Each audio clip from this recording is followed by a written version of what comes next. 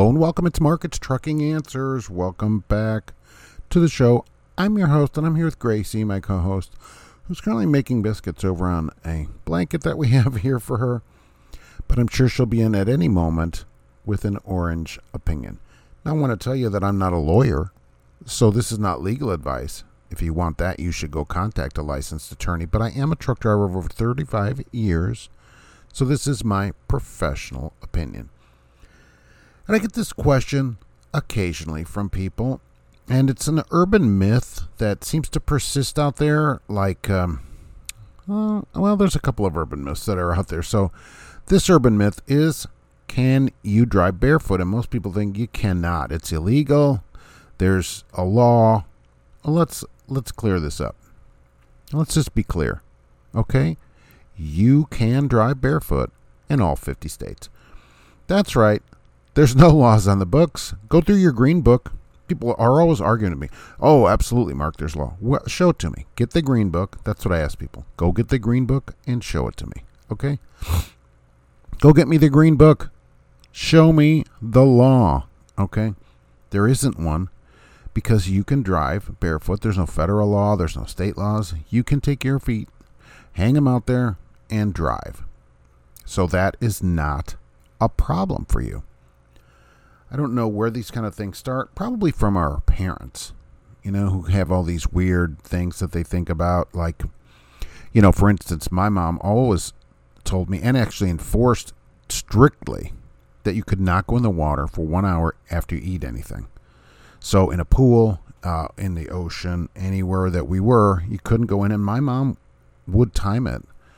She's like, okay, so we're done with lunch at, 12:33. You can't go in the water till 1:33. And it was simple as that. I had to wait there for an hour. There's no proof to anything. That doesn't mean anything. But people, as we see, the whole planet believes many myths that are simply not true. But, which is what a myth would be, I guess. That was one of them. But this driving barefoot thing, that just seems to hold on. It holds on to people. I don't know why they grab onto this and hold it, but you can drive barefoot. Okay. So another urban legend myth, I guess, that we have is, how about the white sheets?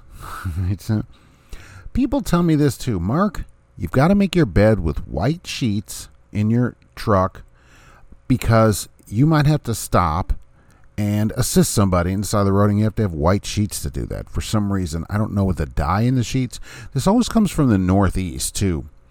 People say, well, Mark, because in Massachusetts or Vermont or one of these goofy states up there, Maryland, something that they require white sheets, so you have to have white sheets all over the country. You don't have to have white sheets.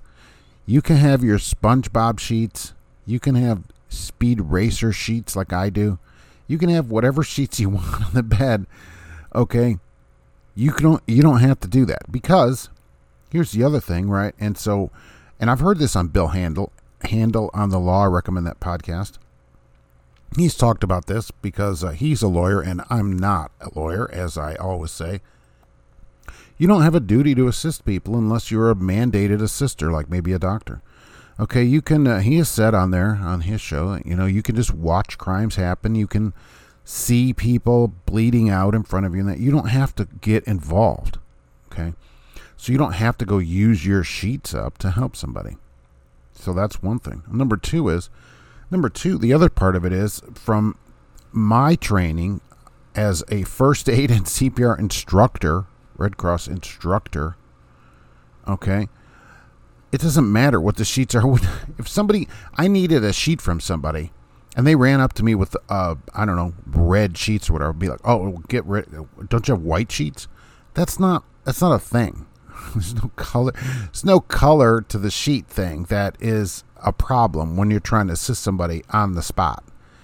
Okay, there just isn't. So this medical thing of white sheets just doesn't have any traction to it. Oh, like a truck, get it, traction. I even amazed myself with that thing, which is pretty good. The cat is just rolling her eyes at me.